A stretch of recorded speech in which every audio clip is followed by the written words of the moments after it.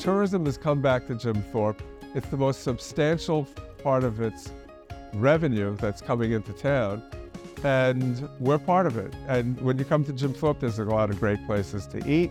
There's the geography of Jim Thorpe with the whitewater rafting, the hiking, and the bicycling, but there's only one museum like this. As if Jim Thorpe didn't already have so much to see and do, the Stabin Museum is yet another must-visit. Hi, folks. I'm Jim Hamill with Pocono Mountains Podcast. This is Season 3, Episode 25. Well, lucky for Jim Thorpe, Victor Stabin found a former factory on West Broadway and turned it into his eclectic space for his art, his studio, and he's done everything from an album cover for the band Kiss back in 1980 and an ABC book based on obscure words in the dictionary.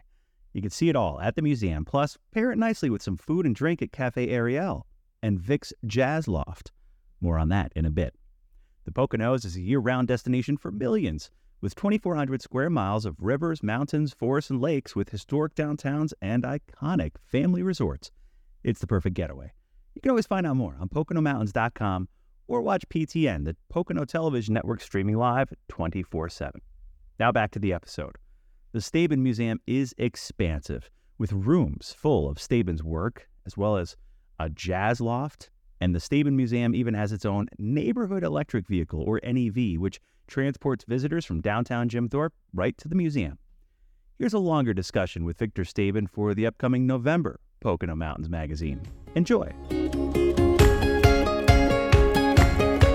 Hey everyone, Jim Hamill here with Pocono Mountains Podcast in downtown Jim Thorpe, and we are sitting in a beautiful art gallery, an amazing historic building all the way up Broadway. We're on West Broadway. We're on West Broadway. So far up Broadway, they called it West Broadway. West Broadway, yeah. So far up with the Victor Stabin.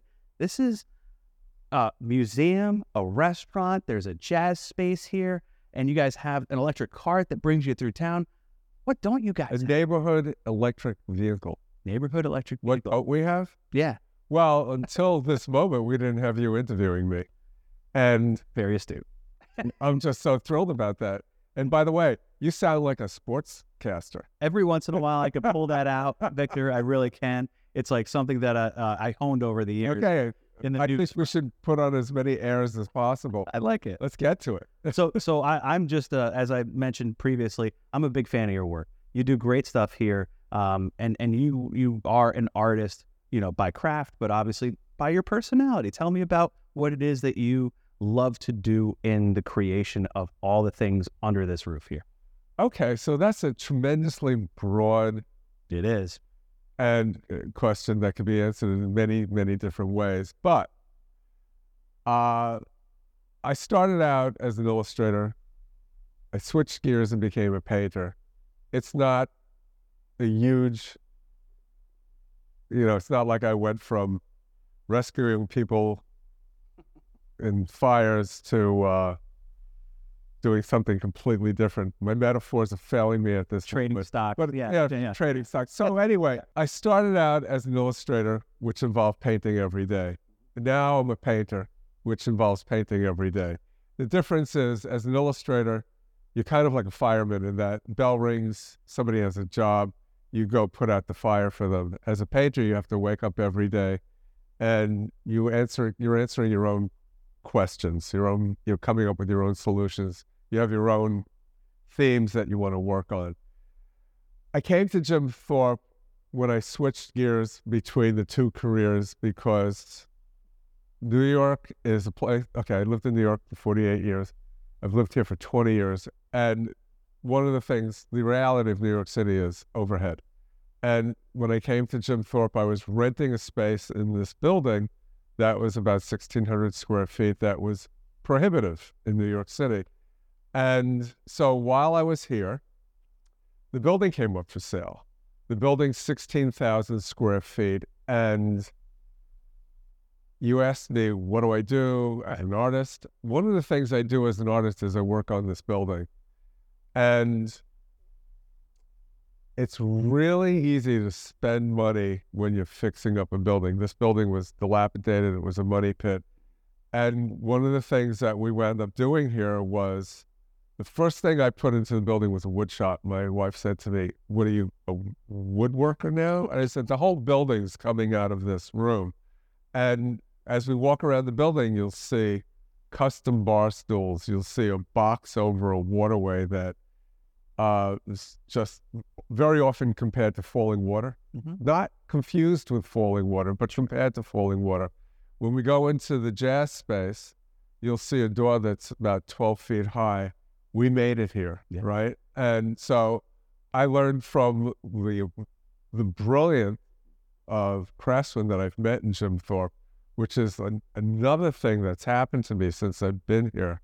I've met people who can make things, and we came from completely different backgrounds, but the thing that I really connected with a lot of the local talent was I like to make things, they like to make things. So I'm not talking about my artwork right now. I'm talking about this building. I work on the building during the day. I'm like the head of construction on the last word because I'm paying for everything.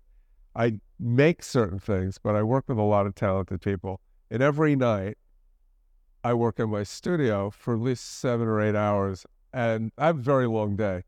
And every day I walk into the studio that I have now, which I can't wait to show you, I pinch myself because when I lived in Manhattan, I lived in a 420 square foot apartment that I worked in and I lived in.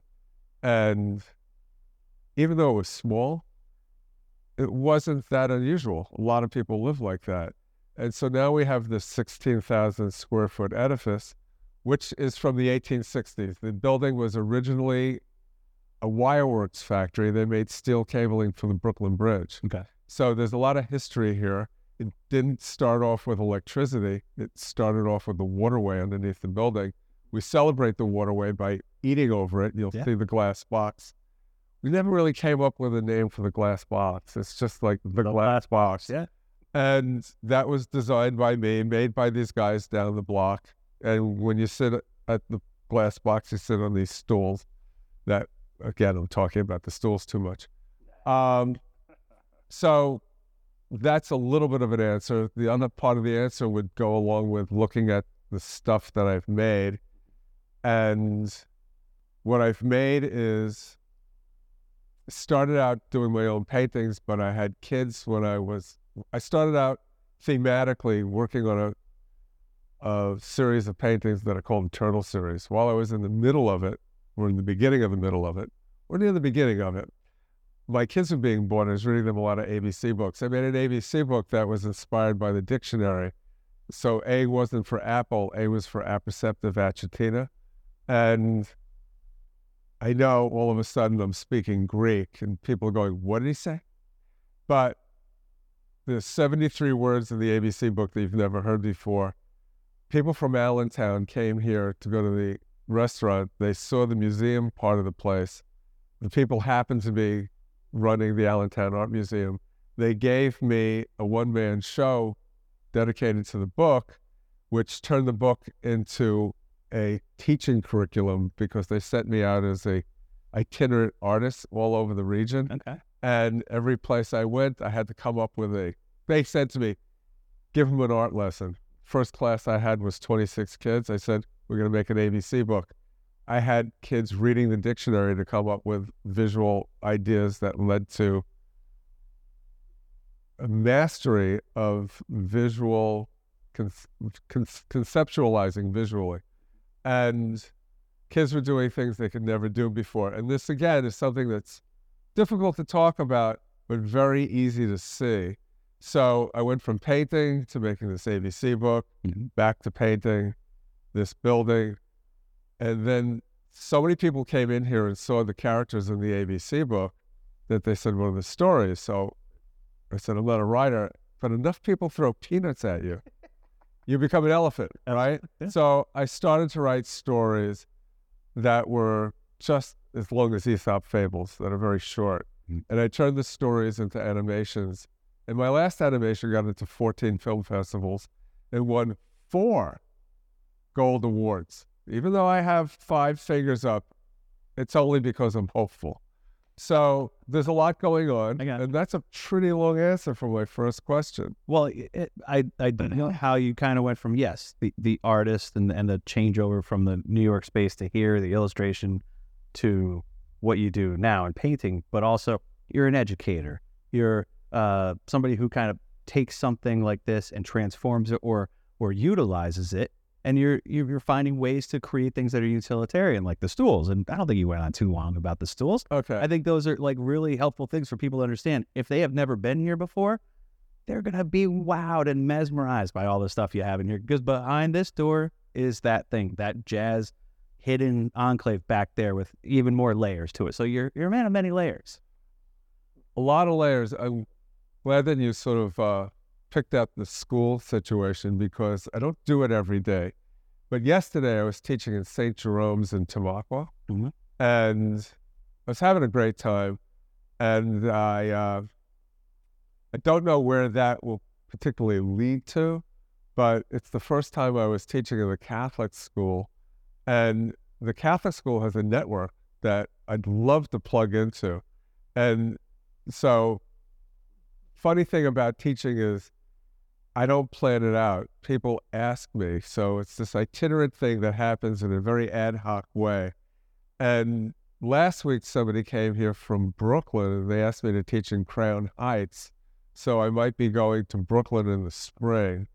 And did you know that I'm a rock star? What? In Ohio? Okay. A gal called me up from Ohio a couple of months ago, and she said, I'm an art teacher who became a district manager. I'm in charge of 4 schools. I've been using your curriculum. I now have 600 kids reading the dictionary to come up with ideas for drawings, and we're making 27 Daddle Doodle books. Would you come to Ohio for a couple of days and meet everybody? We want you to do a Q&A in every class. So I got to do 18 Q&As with 600 fifth graders in 2 days. And I walk into one of the schools, and I have to go from point A to point B. Point B is a conference room with some teachers that just want to be nice to me, have lunch, say hello. But I have to go through the kids' cafeteria. All of a sudden, this one kid says, "It's Mr. Stabin." And within 10 seconds, everybody's screaming, "Mr. Stabin!" As 300 fifth graders screaming, "Mr. Stabin." I felt like I was Taylor Swift walking out on stage. And the emotion was insane. I just started crying. It's like, I must be doing the right thing. I go into one of the classes, and this young girl says to me, "What's the highlight of your career?" And I go, "Were you in the cafeteria 15 minutes ago?" It doesn't get any better than that. So, yes, I am an educator. The best thing about being a teacher for me is I don't do it professionally, and every time I do it, it's a super treat. So it's not a grind. It's just a complete experience that's happy from one end to the other. So speaking of experiences, a lot of people visit Jim Thorpe. This is a hotbed of activity for, Philly, New York, other people, international. Delaware. Baltimore. Yeah, I mean, you've seen them. They write you in your guest book, I'm sure. Right. Yeah. So what is it? What is Bolivia? Somebody came here from Bolivia. What a commute. Yeah, that's an overnight one for sure. Yeah. What do you think the experience is for people when they venture here to Jim Thorpe, and they obviously know the trains here, the fall foliage, the Lehigh Gorge, scenic railway, all those things? Well, thank you for helping me fix my biggest problem. I want people to come to Jim Thorpe because they want to come to the Stabin Museum. Yeah. But the reality is right now, people are coming to Jim Thorpe and they're finding us. They say, very often, this is the gem of the town. I wish I wasn't the person saying that on camera. Because that's the type of thing you want somebody else to tell you how great you are. But nevertheless, one of my favorite stories is this gal comes in and she's all pissed off. Some people are born angry. I'm like one of those people half the time. But some people are born angry. She comes in and she said, I was really pissed off about this being called the Stabin Museum. And I said, what? Excuse me? And she goes, well, who's got the audacity to call themselves a museum? parenthetically, I went to the Dali Museum in St. Petersburg, Florida, and after I left, I said, I got the building, I got the artwork. I'm calling it the Stabin Museum in the spirit of Salvador Dali, who is one of my favorites and one of the greatest of the 20th century. And so this woman looks around, she goes, you can legitimately call yourself a museum. This is like going to a museum. And so I don't remember what the question was, but I think I answered it. Yeah, the experience is... What's people's reaction? Right, on top of all the history that's here, you have all your works, you have all this. This is like the found treasure, like, in the chest, right? Like, well, so people's reaction to the place is they come back and they bring friends, right? Or they get me to go where they are as far as the schools go. And it's always, okay, there's this one gal who came in and she was looking around at the artwork, and I was sitting there on the couch. She didn't know I was the guy who did the artwork, and she says to a friend, can you believe how boring this artwork is? And I sat there and I started to laugh. And the other side of the coin is people come in at least 3 times a day and they tell me I'm a genius, which is kind of a little funky to hear, because quite honestly, no matter how overwhelming the work looks, I work really hard and I'm very dedicated. And I think if the word genius is used, you can look up the word genius, and it's like part of the definition of the word genius is the result of very hard work. And I'm a very hard worker. So there was a gal across the street. Her name was Mary Golis, and she owned the building that I actually now live in. She passed away about 15 years ago. And she was watching me working, and she said to me, you are the hardest working man in Jim Thorpe. I can work with that. I take that. And that's definitely a testament to, like, all the different various things here, like Cafe Ariel, right? Like that is something that would take somebody all of their time and energy to do. Well, my wife's involved. Your wife's involved. So the partnership, yeah, right? It is a partnership. Yeah. Yeah. I wouldn't have a restaurant. She wanted to have a restaurant. Okay. She supports me. The reciprocation is just natural. Right. So, but it's I think that this is the worthwhile thing for people, because not only do they get, your genius, they get, obviously, too, that partnership that develops into something that, feeds the soul, feeds the body, feeds the mind, feeds it all. That's kind of like what I'm getting from what you guys had. Well, also, a part of like everything we're talking about now is when you come in here, everything you're going to look at is going to be different than anything you've seen somewhere else. And that might sound like a big statement, but my challenge is to come here and tell me different, right? I could get back to things being customized. Everything, as far as the architecture or the addition to the already existing architecture, we've made here and designed here. And some things don't get designed by me, but most things do.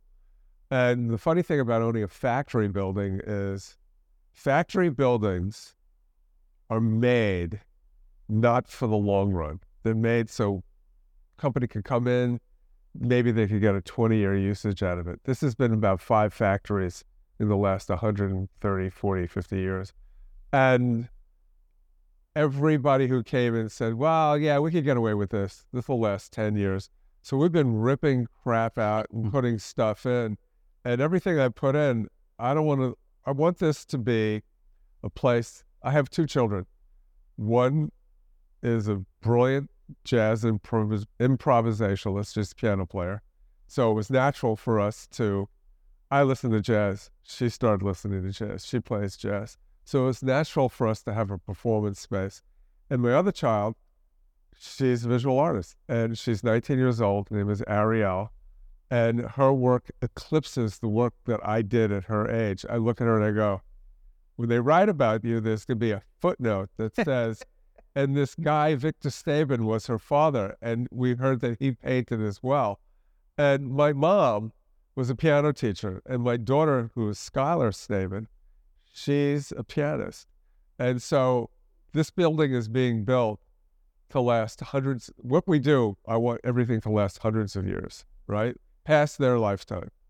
And that was a chime in from Alexa. Alexa just heard she's something. listening Wanted to us. Double down on your. Listening to us. Yeah. I think we got a compliment from That was in her own little way, right?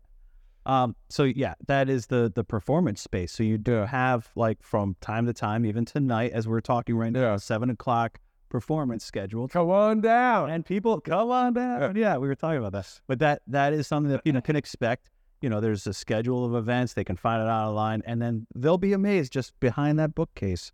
There's more than meets the eye. We had, so that performance space used to be my studio space. We opened it up. We didn't have all the chairs and tables in there, but we had a piano in there, and we have chairs and tables in the restaurant. So Skylar had a concert, and 80 people showed up, and we just moved all the tables and chairs from the restaurant into the performance space. And I just thought, wow, people are thirsty for jazz. Yeah. And you're good. This is Chef John. Come here, Chef John. You're good. Say hi. So, how are you, man? Chef is, nice to meet you, Chef. Zane. So we've had the restaurant working for over 15 years. This gentleman is the best ambassador we've had as far as food, conversation, hospitality. Nice. And he's made the best meals I've ever had in my life.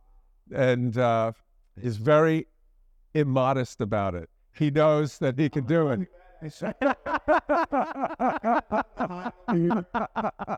Him like, hand in glove kind of thing. Yeah, good. Like he has the visual arts, which is prolific and just like totally exciting and everything. But I do the culinary arts. That's my thing. Well, when he came here, he said, we have 3 peacocks. We have the performance space, we have your artwork, and now you have me. Right? Let's get out of here. That's good stuff. They're refurbishing a building downtown that used to be called the Y. It wasn't originally a Y. And the guys who are doing this amazing job. And they're really steep in pictorially putting up the history of Jim Thorpe. And I think what people fall short about is we're here now making history. And 30 years from now, they're going to look back at this building and go, this is a historical event. I'm well aware that I'm making history here right now. And that might sound self-aggrandizing. It might just be an uncomfortable concept for people to grab onto. But we're always making history. And this is the current history of Jim Thorpe, which was founded because of energy and tourism. I was talking to the guy who's working on the Y. He has 19 units in it. He said, did you know there were 1,500 units that people could rent hotel-wise in the heyday of Jim Thorpe? Whoa. So tourism has come back to Jim Thorpe. It's the most substantial part of its revenue that's coming into town. And we're part of it. And when you come to Jim Thorpe, there's a lot of great places to eat. There's the geography of Jim Thorpe with the whitewater rafting, the hiking, and the bicycling. But there's only one museum like this. And so I feel part of the history, the longer I stay here, the better it's going to get. It's as good as it gets now, but it's getting better. Except for my knees. From the podcast. Yeah. Well, let me tell you about the stools. Yeah. Because it's only the 3rd time I'm mentioning them. So we had wooden stools. You always have to mend them because people rock back and forth and they fall apart. So I started looking for metal stools. The cheapest thing I found that I thought was interesting looking was $400, but it wasn't worth $400 to me. So I've met all these fantastic craftspeople. And one of the craftspeople I met, well, I guess you would call them, well, he was a welder, but he was brilliant. He was an inventor. I designed a very, very simple stool made from pipe that was in the building. He welded the pipe together. I got these wooden tablets because I found out about where you could buy wood in the area that was exotic. So it came off these planks that were like 16 inches wide, 4 inches thick, and 16 feet long. And we made the tops of the stools out of them. And then I have a friend who has furniture that's in the Metropolitan Museum of Art. His name is George Ranelli. He's an architect. So George was my neighbor in New York. And I said, George, what do you think of my stool? And I said to him, like, one of the things about the stool is if you get into a bar fight, it's so heavy that you win because you'll just kill somebody if you hit somebody with it. George does not give compliments away because if George didn't make it, it's not as beautiful as it could be. But George did tell me that it's good to be sitting on a lethal weapon. He said it's good to have a lethal weapon under your arms. I love it. And that's the story of the bar stool. Let's talk real quick about the NEV, right?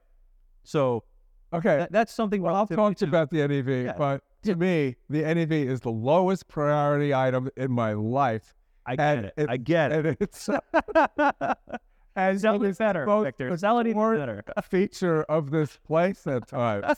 People love hopping on this golf cart because, out of context, I mean, if you see a golf cart on a golf cart, golf course, no big deal. But if you see a golf cart coming through town, it's an event. And so, because of the nature of where we are and the parking situation in town, going down and scooping up people on the NEV has become a thing, and it's paying for itself. And in fact, it's the one thing that I refuse to do, okay? And the reason why I refuse to do it is because I just feel like if I'm going to be selling myself as an artist who makes exotic products and sells them at high prices, I cannot be a golf cart driver. And I know it makes me sound snooty, but everybody else is doing it. And my wife has been doing it. And at first she was like, what are we doing? Then she really enjoyed doing it. And people are coming up to her saying, where can I get this job? Right? So the NEV is the thing. And we're the only museum that has one probably in the world. Yeah. And if you're out there and you own a museum and I've just offended you because you have an NEV, call me up. But that's another component, another piece of the puzzle here that really makes, I think, this just an attractive pin on the map, but obviously more than just a pin, right? So when people want to come visit this place, they can even meet you because you're so approachable, you're so here. I am. Yeah. So I think that's another part of the unique find that people would. I have a photo. Okay, so sadly, my best friend died a couple of weeks ago, and his name was Charlie. He had the best smile in the world. He had the most. You could come in and look around. Please, yeah. You know the background. Yes. Okay. Yes. And so, thank you. Charlie passing was a watermark, but things happened, and okay, Charlie leaving was a watermark. A couple of days after he passed, there was a 130-pound poodle in the restaurant, and everybody loved this poodle. And the poodle had a great personality. And I looked at the poodle, and I said, "Charlie's been reincarnated, right?" And I even told his daughter and his wife, I said, "Charlie's okay, right?" And I took a picture of myself with the poodle. His name was Bob. Okay. And he's sitting next to me in the NEV. And I'm going to give you, I'll text you the photograph. Please. So even though I might have spoken about the NEV like, well, I'm not going to drive it, you'll never see a happier picture of me than of me sitting next to Bob, the reincarnation of my friend Charlie, in the front seat of the NEV. Okay? So. Yeah. But that's the thing, I didn't know I was a Hindu. Yeah. Yeah. But I appreciate that too from a standpoint of, just reaching out to discover more about the Stabin Museum, you in particular. But then it's like, it just seems like you're very invested here. And that is what people will take away from, their experience here. Do you know where you're going to die? I don't know where I'm going to die. I know where I'm dying. I know it's happening. I know I'm dying in Jim Thorpe. That's good. Yeah. So, okay. If that counts for anything. It does. James, ask me about Kiss. So Victor, was there a time in your life where you were able to provide for an internationally renowned band something that they could utilize to promote their music?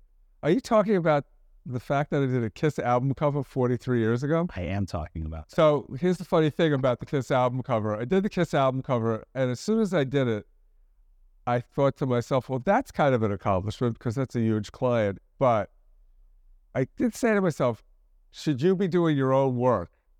And it was like one of these moments where I thought, as great as it is, I should really be doing my own work. But that doesn't matter how I feel. Every day for the last 43 years, somebody has come over to me to remind me that I did a Kiss album cover. I also did 9 stamps for the United States Postal Service. But I'll give you a very small example. I'm walking down the street in San Francisco with a friend of mine that I went to college with 3 years ago. San Francisco really is a small town because it has neighborhoods. So we run into somebody he knows. He goes, oh, George, this is my friend Victor. He did a Kiss album cover. It's like, you know me for 40 years. Is that it? He goes, that's it. So that could be an ending. I don't know. But maybe dying in Jim Thorpe is a better ending. I was going to say, we're going to have to pick them. We're going to have to pick them. Yeah. Okay. Flip a coin. All right. Victor Stabin here at the Stabin Museum and Gallery and Cafe Ariel and Jazz Performance Space and so many other things. I thank you for joining us here on Pocono Mountains Podcast. And of course, watch for this segment on Pocono Television Network. And thank you, as always, for all you do for the Jim Thorpe. I have one last soundbite. I want to hear it. People come in all the time and they go, is Victor Stabin still alive? I think so. If you call this living. All right. Good stuff. The Stabin Museum, Cafe Ariel, and Vic's Jazz Loft. An experience unlike anything else. Meet the artist, Joan, his wife, and the great people at the museum, cafe, and jazz loft soon when you visit Jim Thorpe. Thanks for listening to Pocono Mountains Podcast. We'll have a new episode each week highlighting lots of the fun things you can experience while you're visiting the Poconos. Subscribe to Pocono Mountains Podcast and leave a review and or comment on whatever platform you listen. In the Pocono Mountains, a new season is just around the corner. And no matter what the season, there's always something exciting happening. Winter, spring, summer, or fall. The 4-season Pocono Mountains. Visit us at PoconoMountains.com. We're back. Thanks for listening to Pocono Mountains Podcast. I'm Jim Hamill. Now for a Pocono Mountains Podcast Extra. Recently, our Brianna Strunk went live for Final Fridays Live on PTN at the Hotel of Horror in Saylorsburg. Our next Final Fridays Live is October 27th, 2 p.m. on the Storebridge line. Until then, enjoy this spooky feature on the haunted attraction right here in the Pocono Mountains. Enjoy. Hello, everyone. Thank you for joining us. I'm Brianna Strunk, and of course, with October and Halloween coming up, we had to show you what is happening in the Pocono Mountains as far as frights and spooky happenings go. So as you can see, this is not your normal nursery, but it is pretty normal here for Hotel of Horror in Saylorsburg, the Pocono Mountains' premier haunted house. We are going to take you through a few of the rooms to give you a taste of what to expect when you come here. But first, we are with co-owner Marlo. Marlo, thank you for having us. First, tell us about the building we're standing in. It's pretty intriguing. Hi, Brianna. Thanks for joining us. We are standing inside the Lake House Hotel in Saylorsburg. It was once a pristine mountain resort that we now hold an absolutely wicked Halloween celebration in. All right, so we're going to get a taste of what people can expect. Should we go to our first room of the day? Would love to. Hello? Hello? Santa, are you there? Hello? Hello? Hi! Do you have the... Who is this? Oh, this is Elizabeth! What Elizabeth? Elizabeth! Elizabeth, leave a message after the beep! Wait! I need the toe beans! No toe beans here! Leave a message after the beep!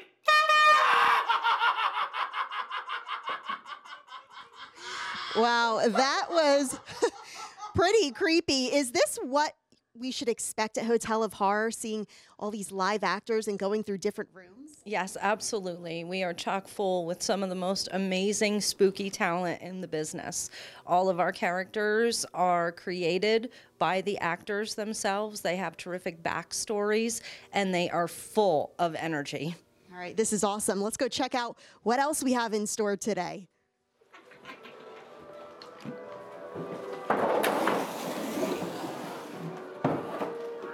And just how many rooms and actors can somebody experience every night? Oh boy, there are dozens and dozens and dozens of staged rooms here at the Lake House. And at full cast, we are at over 50.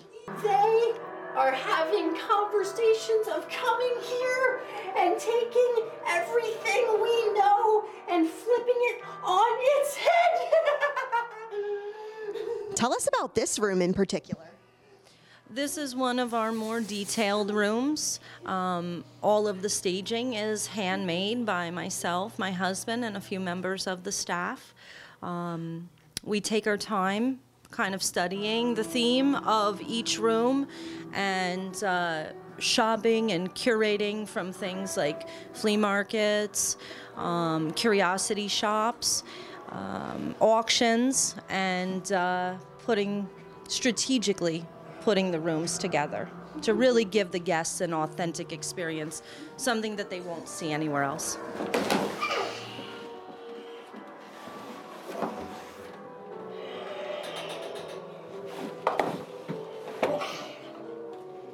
And we talked about the history of this building itself being a former Pocono resort, but you said there's actually been reports of haunted happenings here. Oh yes, there have been many, many reports of haunted activity here at the Lake House, both from our staff, some of our patrons, and even paranormal investigations that have been conducted here. Or perhaps to speak to the dead.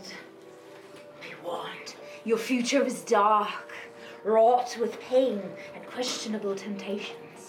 Take the path ahead with caution and protect your heart. And be sure to listen to the crows. They know which way to go.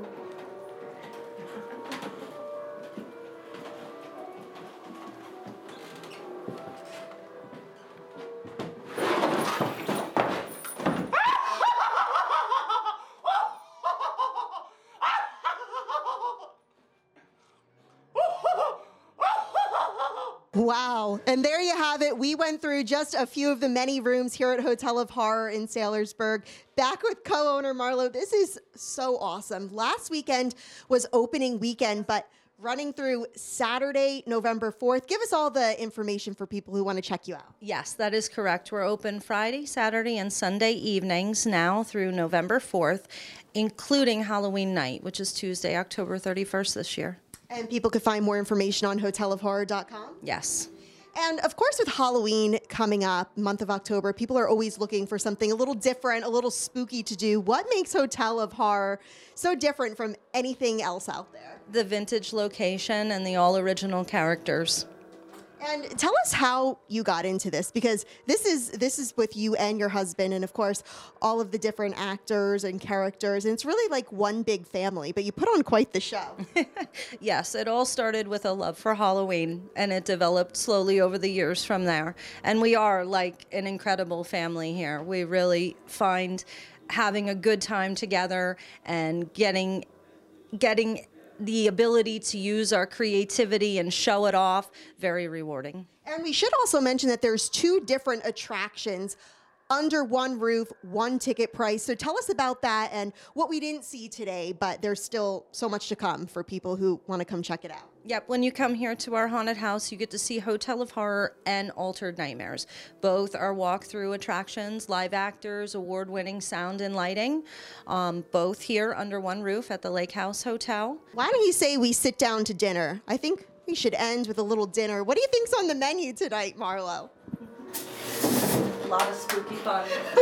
A lot of spooky fun. So check out hotelofhorror.com. Make sure to get your tickets and come on out. Open every Friday, Saturday, Sunday, and of course, October 31st, Halloween night as well. We hope you make this part of your Halloween experience in the Pocono Mountains. We hope this got you in the mood for Halloween and October. I'm Brianna Strunk, and for Marlo, thank you so much for having us. We appreciate your time. Thank you, Brianna, and happy Halloween.